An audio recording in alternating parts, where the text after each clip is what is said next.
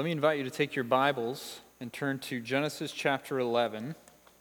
If you don't have a Bible with you, there are blue Bibles in the seat in front of you that you are more than welcome to use, and you're more than welcome to keep if you don't have a Bible of your own. And if you're in one of those blue Bibles, you can find our passage on page 9. Page 9 in the blue Bibles. We're looking at Genesis 11, verses 1 to 9 this morning, as we continue our walk through the book of Genesis. And I love one of the things Brian just prayed it for Castleview and for us, but that they would remember that they are beholders of glory. That's a great phrase. And so I pray this morning that would be us, that we would be beholders of glory as we look to the Lord and His Word. So Genesis chapter 11, I'm going to be reading verses 1 to 9. You can follow along with me there. Hear the word of the Lord. Now the whole earth had one language and the same words. And as people migrated from the east, they found a plain in the land of Shinar and settled there. And they said to one another, "Come, let us make bricks and burn them thoroughly." And they had brick for stone and bitumen for mortar. Then they said, "Come, let us build ourselves a city and a tower with its top in the heavens. And let us make a name for ourselves, lest we be dispersed over the face of the whole earth." And the Lord came down to see the city and the tower, which the children of man had built. And the Lord said, "Behold, they are one people, and they have all one language. And this is only the beginning of what they will do. And nothing that they propose to do will now be impossible for them. Come, let us go down and there confuse their language, so that they may not understand one another's speech." So the Lord dispersed them from there over the face of all the earth, and they left off building the city. Therefore its name was called Babel, because there the Lord confused the language of all the earth. And from there the Lord dispersed them over the face of all the earth. This is the word of the Lord. Well, this morning, my guess is this passage is a story that many of us are familiar with.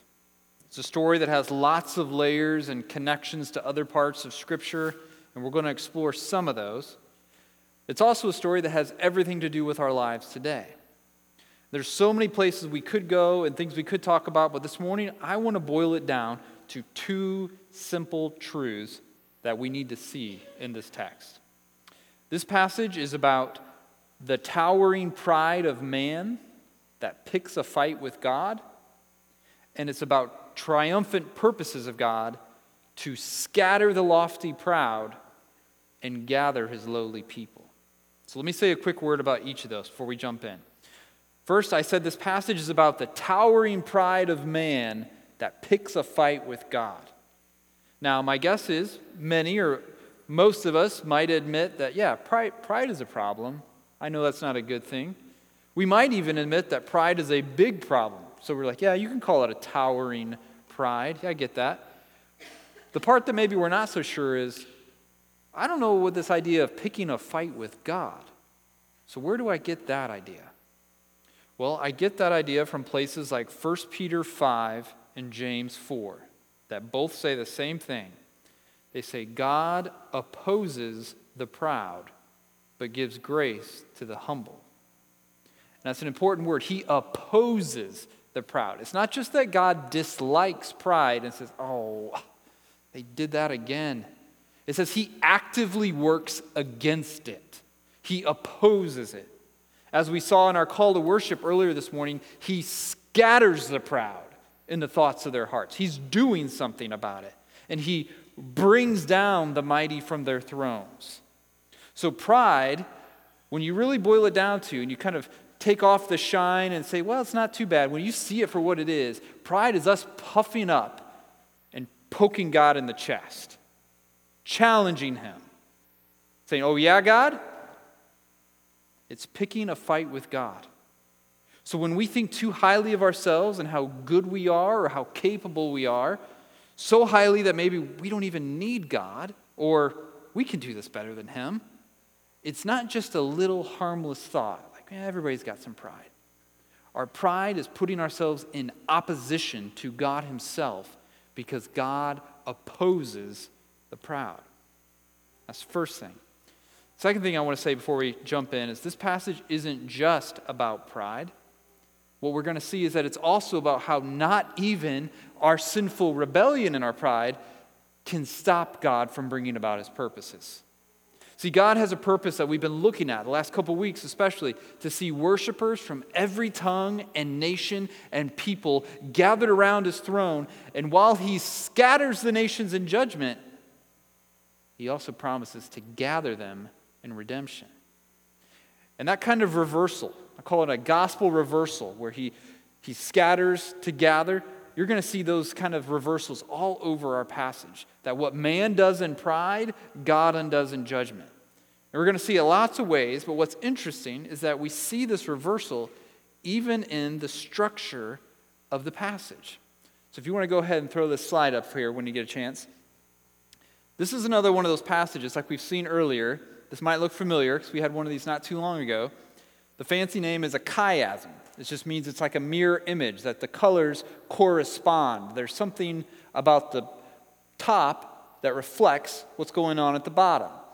So these are just a little bit of what's going on here. But to give you a flyover, you see that it starts, whole earth had one language.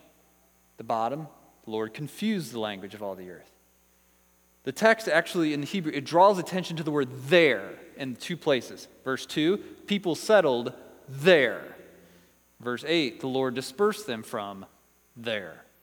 In the green, people plotted with one another. They say to one another, hey, let's do this thing. Down at the green at the bottom, the Lord confused them so they couldn't understand one another. There's no more plotting going on now. Then in the dark blue, they say, come, let us make bricks. Well, the Lord says, come, let us confuse. As a little bonus, there's all kinds of wordplay. It's almost like this reads in Hebrew like Dr. Seuss reads in English. It's these tongue twister, he's doing fun things with language, but to make a point. And one of them is in that blue where they say, come, let us make bricks. The word is like an NBL combination.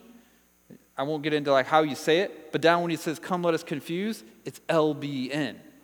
He just flips the letter saying, oh yeah, you're going to make bricks, I'm going to confuse. You're going to NBL, I'm going to LBN. He's just showing you like, I'm going to undo anything that you think your pride can do. The light blue, they say, let's make a name for ourselves. The next light blue, God says, this is only the beginning of what they're going to do. They are going to try to do something worse.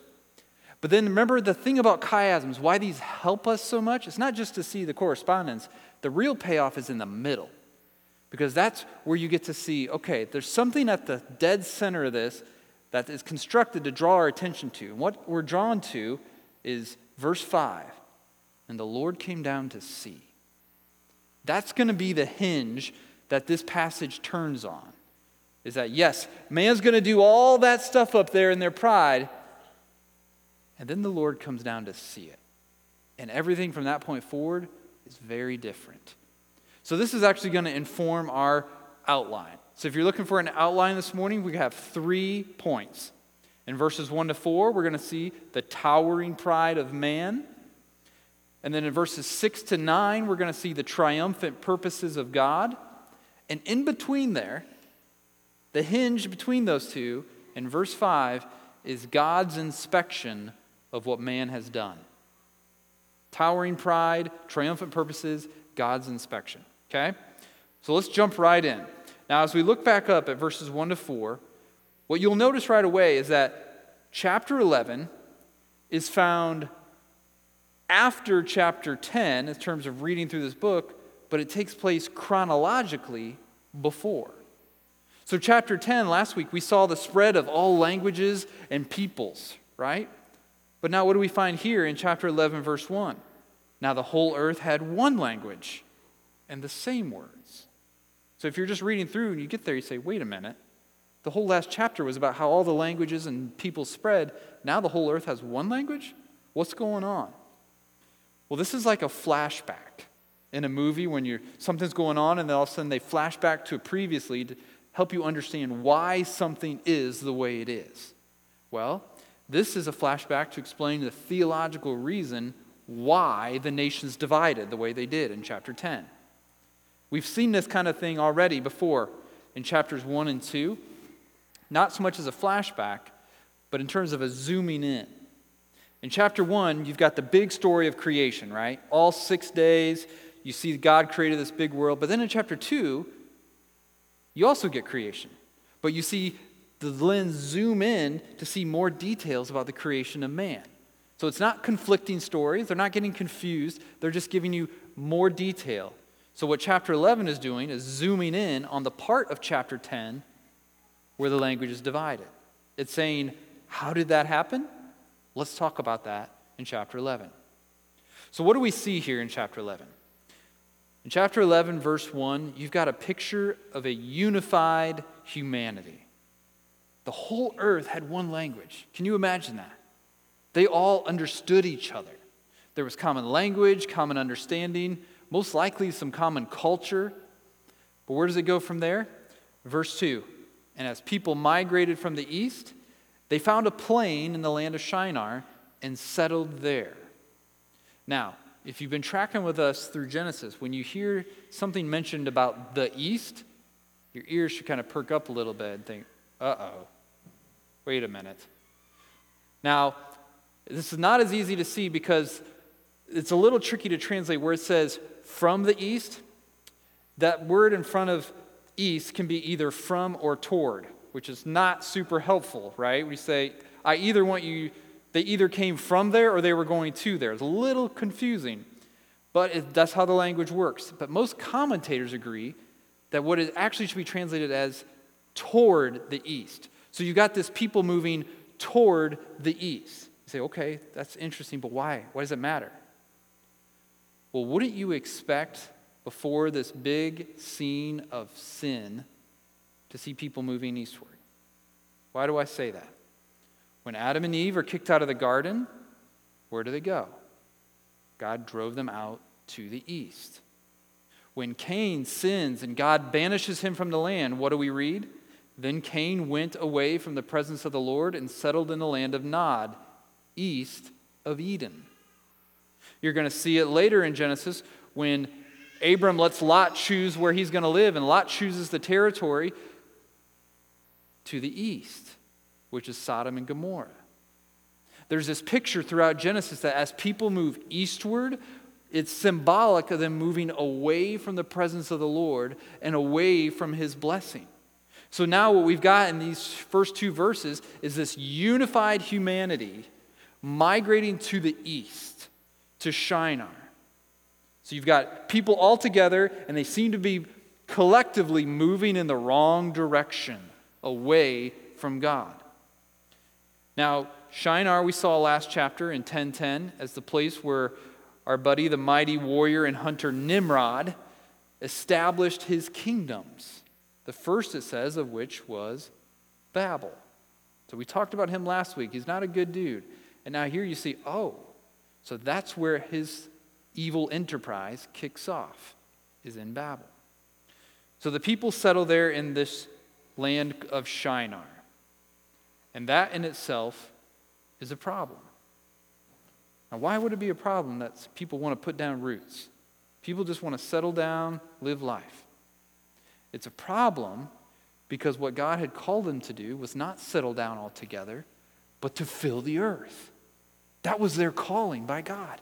He says, be fruitful, multiply, fill the earth. He told Adam and Eve, right? Then he wipes out most of humanity in the flood. Noah and his family are left. He says, guess what? Same deal. Be fruitful, multiply, fill the earth. So here we see that in establishing this city, they are acting in direct opposition to God. And we're going to see why in a couple verses. The first in verse 3, we see this. So you got them, they settle down, and what do they do next? They say to one another, come, let us make bricks and burn them thoroughly. And they had brick for stone and bitumen for mortar. So this is noteworthy because they don't have good rocks for building, right? So they're not in a part of the world that would have just naturally occurring good stones to build with. So they say, okay, we'll figure out how to make our own stones.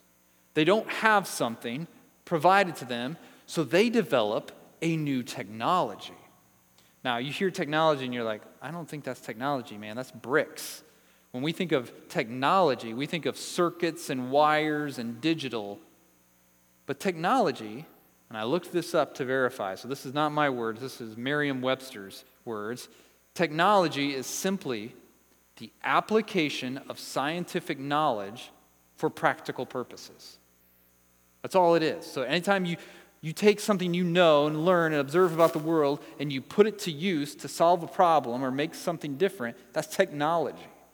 It's the creation of something that allows us to do what we couldn't do, or it allows us to do something better, faster, more efficiently.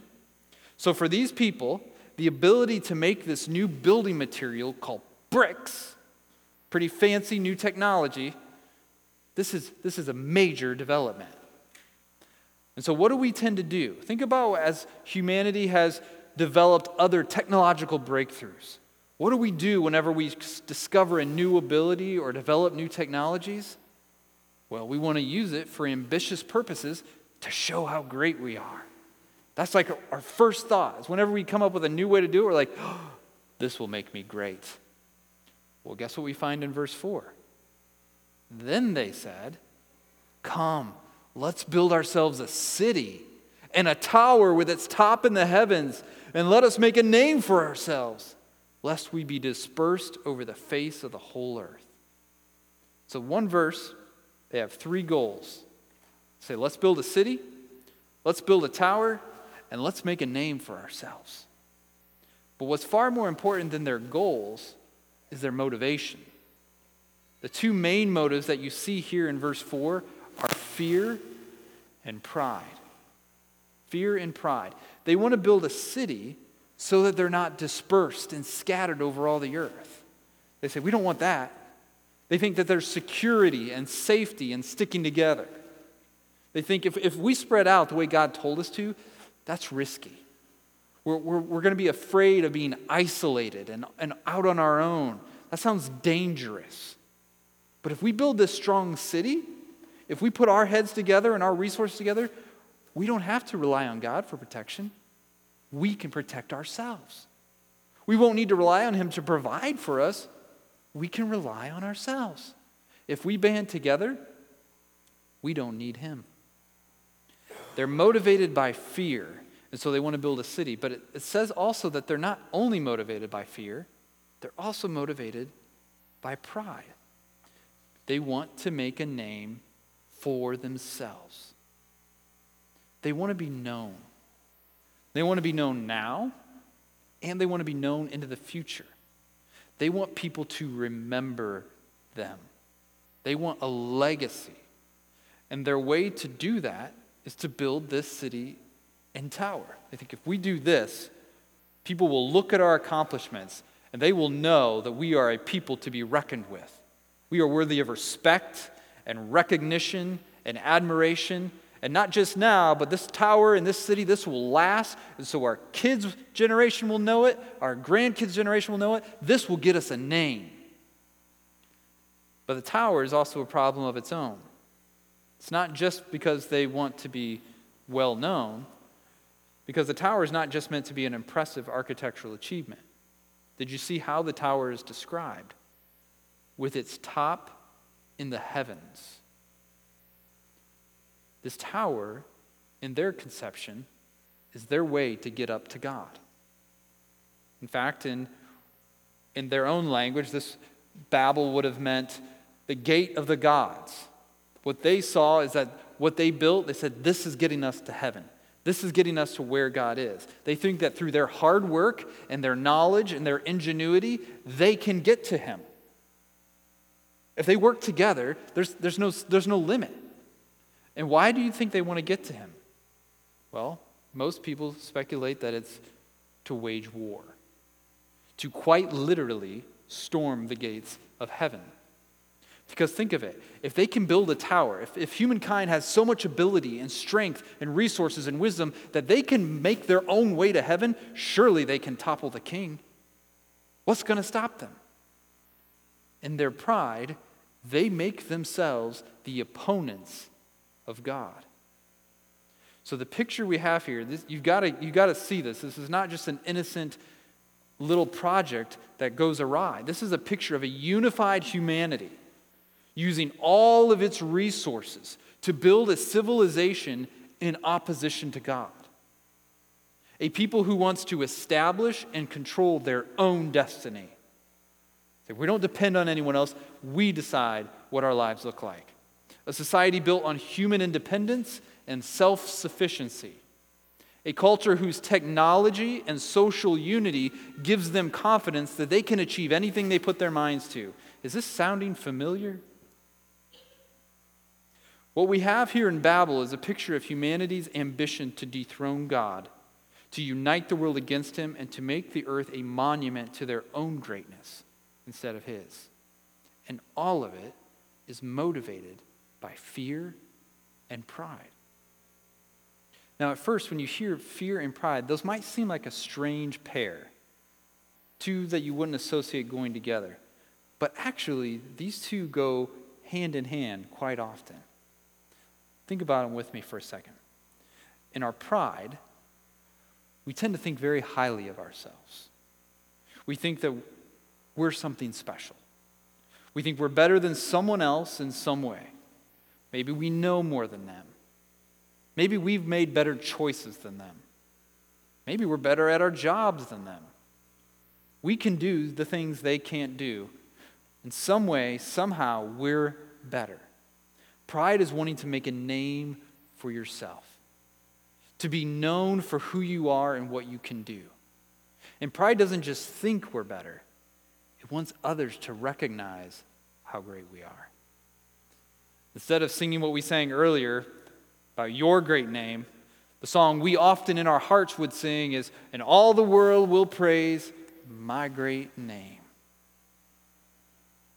Pride is also thinking we don't need anyone else. You can handle anything on your own. You've got this. I mean, you've always relied on yourself, and look how far you've gotten already. Your life, you're a self-made person. You pulled yourself up by the bootstraps. You put in the work. You did this. You earned it. You are strong enough, smart enough, and determined enough to get through whatever life throws at you. Pride and ambition tell us we can be great and we can change the world.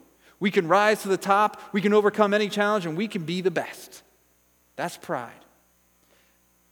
But even in our arrogance and pride, don't we often also wonder, but what if I can't? We simultaneously think, yeah, I am the best, and yet we wonder, but what if I'm not?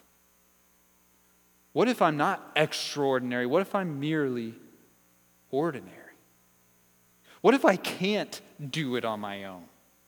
What if I'm not as talented or attractive or smart or as strong as I think?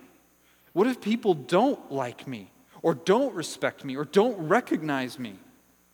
What if I'm disconnected from others and separated? And what if I end up all alone?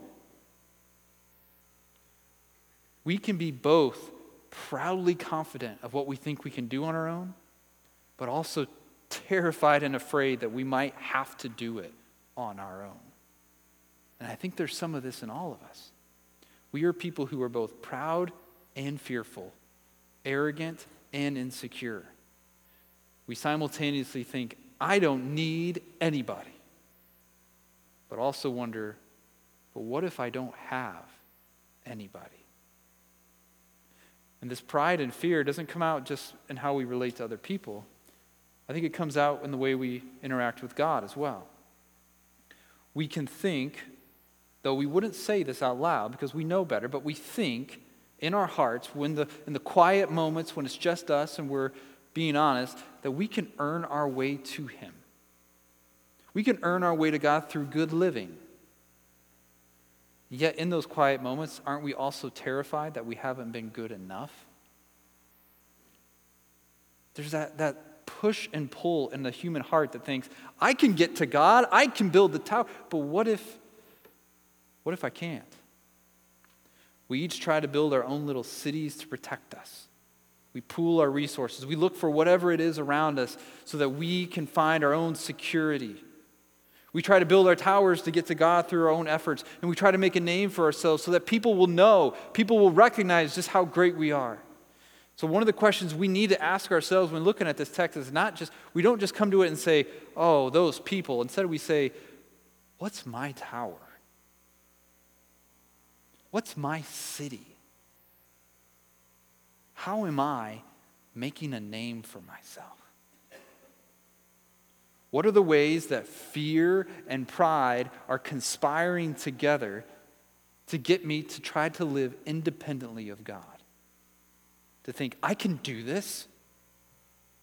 And when we're afraid that we can't do it, what else are we looking to? What else are we grabbing and linking arms with and saying, okay, I'm going to get all the stuff I need. I'm going to get the money I need. I'm going to get the career I need. I'm going to get the people around me I need. I'm going to get the house I need. I'm going to get whatever I need so that I don't need to depend on God. I can do this. And I'm going to show him. And I'm going to live so well while doing it, I'm going to build that tower and climb right up to him. How are we building our own towers?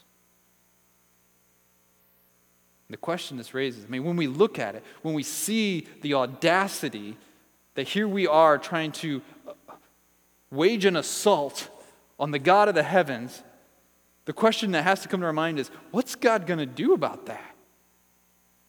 How is he going to respond to people's prideful efforts to make a name for themselves? Well, verse 5, let's see. And the Lord came down to see the city and the tower which the children of man had built. So here's our hinge. Mankind had united together in their best efforts to oppose God and make themselves great. If this isn't going to work, nothing's going to work. This is all humanity. This is all we got. All the best brains, all the strongest laborers, all the most ingenious people working together saying, we're going to do this. And they build this tower that reaches to the heavens themselves. And yet, do you see the irony in verse 5? It's dripping off the page. God has to come down to see this tower that reaches the heavens. They're so proud that they built this thing, this massive monumental thing, and God says, what is that down? Wade, I think I see something. So he comes down low to see what this is. Man's best efforts to rise to God, we're supposed to see, they fall ridiculously short. God is not impressed by the greatest human accomplishments done in pride. He doesn't look at our resumes and say, wow, you got what GPA? How quickly did you rise to that level in your company? You're retiring with how much in your bank account? Wow, you won that award 3 times? He's not impressed. And not only is he not impressed, he's certainly not worried about this arrogant uprising of people against him. We see the same idea here in Psalm 2. Here's what we read in Psalm 2. Why do the nations rage and the peoples plot in vain? The kings of the earth set themselves, and the rulers take counsel together against the Lord and against his anointed, saying, let us burst their bonds apart and cast away their cords from us. In other words, let's be free of God. Let's come together, figure out a way we can say, enough of this guy. We can do it on our own. How does God respond? He who sits in the heavens laughs. The Lord holds them in derision. God is not threatened by the uprisings of humankind. Mankind can rally every person and every technology and every power to try to dethrone God and stop his purposes, but God and his anointed king aren't sweating it. They will not be stopped. And when God comes, he comes to inspect what mankind has done. He comes down and says, let me go see what you're up to. And what he finds when he inspects is rebellion against him. And God will not leave that rebellion unpunished. But what God is about to do, in the rest of the passage, what God's about to do is not just punishment. It is, but it's not just punishment. It's also prevention. Look at verse 6. And the Lord said, behold, They are one people, and they have all one language, and this is only the beginning of what they will do. And nothing that they propose to do will now be impossible for them. What God is saying here is he knows that unity among people is not always a good thing. This is really key because we live in a time and a place where unity is the be-all, end-all. And unity, the Bible is gloriously adamant that unity is a precious thing, but not at all costs. It matters what you're united around. And what we see here is that when people are united in their sinful rebellion against God, that is evil and dangerous. God knows that the unchecked pride and ambition for sinful glory would be catastrophic for the world he loves. That's why he says they're going to do more. This is only the beginning of what they'll do. I need to put an end to this. And so God steps in and stops it before it's too late.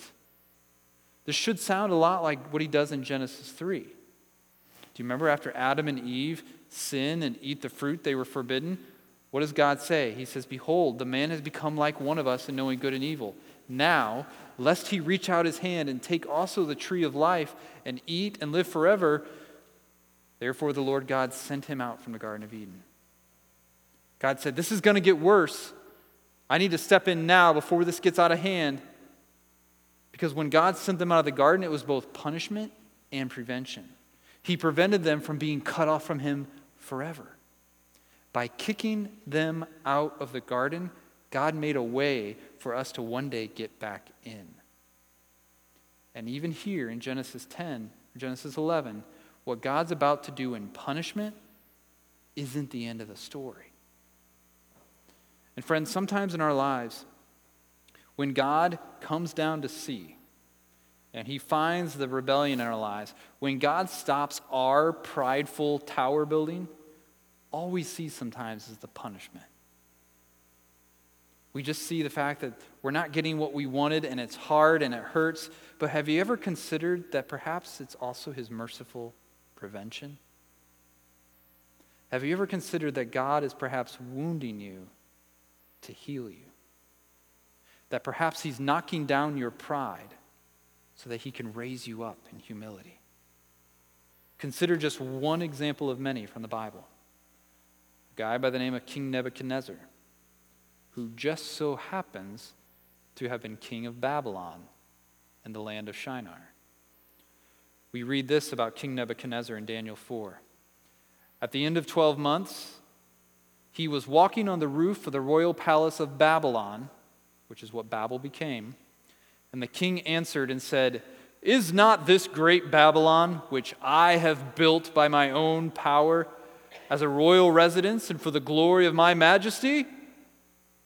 He's looking out over his life, over his kingdom and saying, I did this by my mighty power and for the glory of my majesty, for my name. Look at what I've done. And can't we relate? Like, aren't there things, no matter, you may think your life is small and humble, and you're like, I haven't really done much, but aren't we all tempted to look at the things in our lives that we've accomplished or done or have and are and say, yeah, look what I did. I did that. So what happens to King Nebuchadnezzar? Well, while those words were still in the king's mouth, there fell a voice from heaven saying, O King Nebuchadnezzar, to you it is spoken, the kingdom has departed from you, and you shall be driven from among men, and your dwelling shall be with the beasts of the field, and you shall be made to eat grass like an ox, and 7 periods of time shall pass over you, until you know that the Most High rules the kingdom of men and gives it to whom he will. In other words, when he thinks he's at the height of his power and majesty, God knocks him down, all the way down to living like a beast of the field. But eventually, this punishment has its intended effect. He is humbled, and God restores his sanity and his position. And how does King Nebuchadnezzar respond? He says, Now I, Nebuchadnezzar, praise and extol and honor the King of heaven, for all his works are right and his ways are just. Hear this. And those who walk in pride, he is able to humble. This great king was knocked down to a lowly beast, and then God raised him up, and he says, I learned the lesson. Me, this descendant of Babel, in the same land, I learned the lesson they learned the hard way. You are able to humble those who walk in pride. Sounds just like what we find in 1 Peter and in James. God opposes the proud, but gives grace to the humble. The prophet Isaiah even foretold what would happen on the last day when God once again comes down to see what mankind has done. He says this was what will happen in Isaiah 2. The haughty looks of man shall be brought low, and the lofty pride of men shall be humbled, and the Lord alone will be exalted in that day. For the Lord of hosts has a day against all that is proud and lofty, against all that is lifted up, and it shall be brought low. Friends, no matter how high we build our towers of pride, God will bring them low. He alone will be lifted up. God opposes the proud. And how does he do it here in Genesis 11? Look at verse 7. He says, "Come, let us go down and there confuse their language, so that they may not understand one another's speech." So the Lord dispersed them from there over the face of all the earth, and they left off building the city. Therefore its name was called Babel, because there the Lord confused the language of all the earth. And from there the Lord dispersed them over the face of all the earth. So God confuses their languages and he scatters the proud. He creates division between the peoples. They literally can't understand each other. Like we say that metaphorically sometimes, like, I just don't even understand people who blank. He literally makes them not able to understand each other. Why does he do it? So that they couldn't unite in rebellion against him. Because he divided their language, do you notice they left off building the city? In other words, they were no longer able to work together in a united fashion against God. What was once a united group of people building their anti-God civilization has now disintegrated into chaos and division. Now there's a fear of one another. They fear the ones who don't sound like them. They fear the ones who aren't like them. They fear the ones they can't understand. Sound familiar? And because of all this, what happens? They disperse over all the earth. This people who desperately tried to go against God's purposes and settle down in their own little kingdom of pride, but God's purposes wouldn't be stopped. They will fill the earth. And that is the focus of the passage. There's a lot of things. Like I said, we've been talking about pride, we've been talking about this. The thing that we're most to take away from this is the scattering of the nations. It's what the people are afraid of in verse 4, and it's repeated twice as what God does in response to their pride in verses 8 and 9. He scatters them over and over. They say, we don't want to be dispersed, so God disperses. God disperses. This is the main point. But God isn't going to leave them. He's going to bring them back. He scattered and he gathers. His goal, remember, is a united people. But in his purposes, God divides to reunite. And when God reunites something he divided, he doesn't just bring it back together. He brings it back together better. Consider a few examples. In creation, God separated heaven and earth. But one day, from heaven, heaven itself will come down to earth. And when it comes back together, it'll be better. God took a man and he divided him. He took a rib out of him and split him in two. Made this thing called woman and then brought her back to the man so they become one flesh again. He divided and brought her back, and man said, that's better. That is better. And now we see God taking the nations that he created, that he formed, and said, you guys aren't working this way. I'm going to divide you. But I'm not just going to divide you and leave you. I'm going to divide you to bring you back together better. How is he going to be better? Well, that's what the whole rest of the Bible tells us about God gathering the nations back into one people. I'm going to give you just a few examples, 3 examples.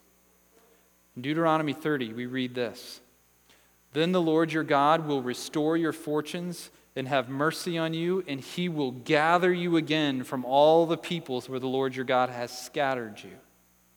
Ezekiel 34, "As a shepherd seeks out his flock when he is among his sheep that have been scattered, so will I seek out my sheep, and I will rescue them from all the places where they have been scattered on a day of clouds and thick darkness." And hear this one from John 11. There the high priest Caiaphas said these words. He said, "It is better for you, Jews, that one man should die for the people, not that the whole nation should perish." He did not say that of his own accord, but being high priest that year, he prophesied that Jesus would die for the nation, and not for the nation only, but also to gather into one the children of God who are scattered abroad. That's the way it happens. When we're wondering in Genesis 11, okay, how is this division that has trickled down and now it shapes the world we live in, how is that going to be undone?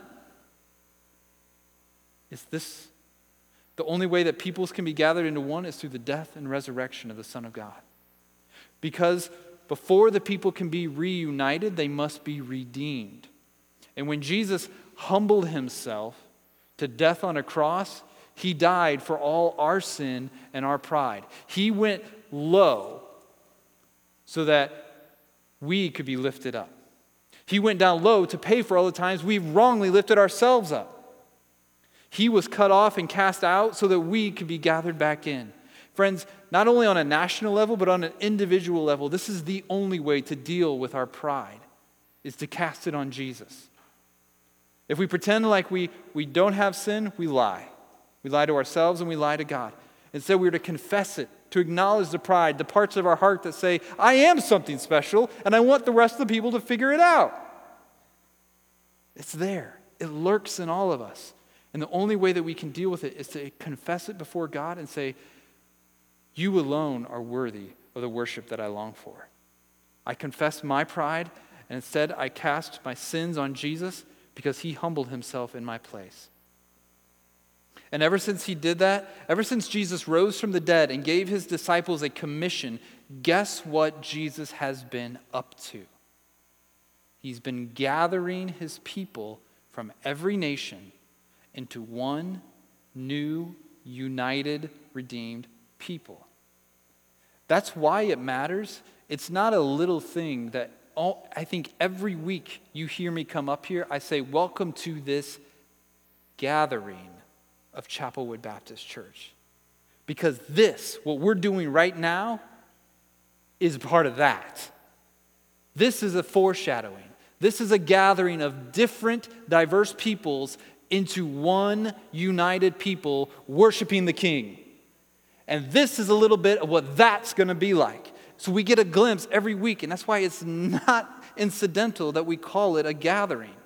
It's a foreshadowing. Now you're saying, but wait a minute.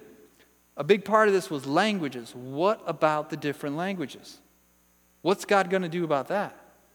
Well, in Acts 2, we get a sneak peek. There, in Acts 2, as the Holy Spirit comes on the disciples, and as this church, this redeemed and reunited people of God is just getting its start, listen to what we read. When the day of Pentecost arrived, and they were all together in one place, and suddenly there came from heaven a sound like a mighty rushing wind, and it filled the entire house where they were sitting. And divided tongues as of fire appeared to them and rested on each one of them. And they were all filled with the Holy Spirit and began to speak in other tongues as the Spirit gave them utterance. Now there were dwelling in Jerusalem Jews, devout men from every nation under heaven. And at this sound, the multitude came together. And they were bewildered because each one was hearing them speak in his own language. And they were amazed and astonished, saying, are not all these who are speaking Galileans? How is it that we hear each of us in his own native language? Parthians and Medes and Elamites and residents of Mesopotamia, Judea and Cappadocia, Pontus and Asia, Phrygia and Pamphylia, Egypt and the parts of Libya belonging to Cyrene, and visitors from Rome, both Jews and proselytes, Cretans and Arabians. We hear them telling in our own tongues the mighty works of God. And all were amazed and perplexed, saying to one another, "What does this mean?" We know what it means. It means Jesus is gathering in his people. Jesus is undoing Babel. He's overcoming the language barriers to get the good news of God's mighty works to people from every nation and language. For God's people, the language of our mouths may remain different, but the language of our hearts, we all speak the language of Zion. And Pentecost was only a sneak peek. If you know the festivals, Pentecost was a festival celebrating the first fruits of the harvest. It's like when the first little bit of crops came in, you brought those and celebrated, hey, look, there is going to be a harvest. This is awesome. But you had a feast later to celebrate the fullness of the harvest. That was just the first little indicator that, okay, it looks like it's going to be a good one. Then later when the fullness came in, you had another festival. So what will it be like when God gathers in the fullness of the harvest of nations and languages? Zephaniah 3 says, "Therefore wait for me, declares the Lord, for the day when I rise up to seize the prey. For my decision is to gather nations, to assemble kingdoms, to pour out upon them my indignation, all my burning anger. For in the fire of my jealousy all the earth shall be consumed. For at that time I will change the speech of the peoples to a pure speech, that all of them may call upon the name of the Lord and serve him with one accord. From beyond the rivers of Cush, my worshipers, the daughter of my dispersed ones, shall bring my offering. On that day, you shall not be put to shame because of the deeds by which you've rebelled against me. For then I will remove from your midst your proudly exultant ones, and you shall no longer be haughty in my holy mountain, but I will leave in your midst a people humble and lowly. They shall seek refuge in the name of the Lord. Those who are left in Israel, they shall do no injustice and speak no lies, nor shall there be found in their mouth a deceitful tongue, for they shall graze and lie down, and none shall make them afraid." Friends, the Bible ends with people from every nation and every tongue worshiping the King. The pride of man will be brought low, and Jesus alone will be lifted up in that day. The humble and happy people of God, it says, will be free from pride and free from fear. The purposes of God to gather the nations into one redeemed people will triumph. His kingdom will come. And until that sovereign work on earth is done, we live and pray so that everyone might know his name, not ours. Let's pray. Father, we declare this morning, not to us, O Lord, but to your name give the glory. For you alone, O Lord, are worthy to be praised. God, we confess that we too often do seek recognition. We want to be made much of. Instead, God, would you show us that there is greater joy to be had in making much of you? God, would we live our lives dedicated not to building our own name, but to living for the glory of yours, the name that is above every name. God, we know that one day every knee will bow before that name, and we want to do it now in joyful, humble worship. We don't want to be forced to our knees later. And so, God, would you help us be a humble, hope-filled people? Would you free us from our pride, free us from our fear, and give us great confidence that your plan to form this one united, redeemed people from every tribe, tongue, language, and nation will happen. We thank you for that. And we pray all this in Jesus' name. And all God's people said, amen.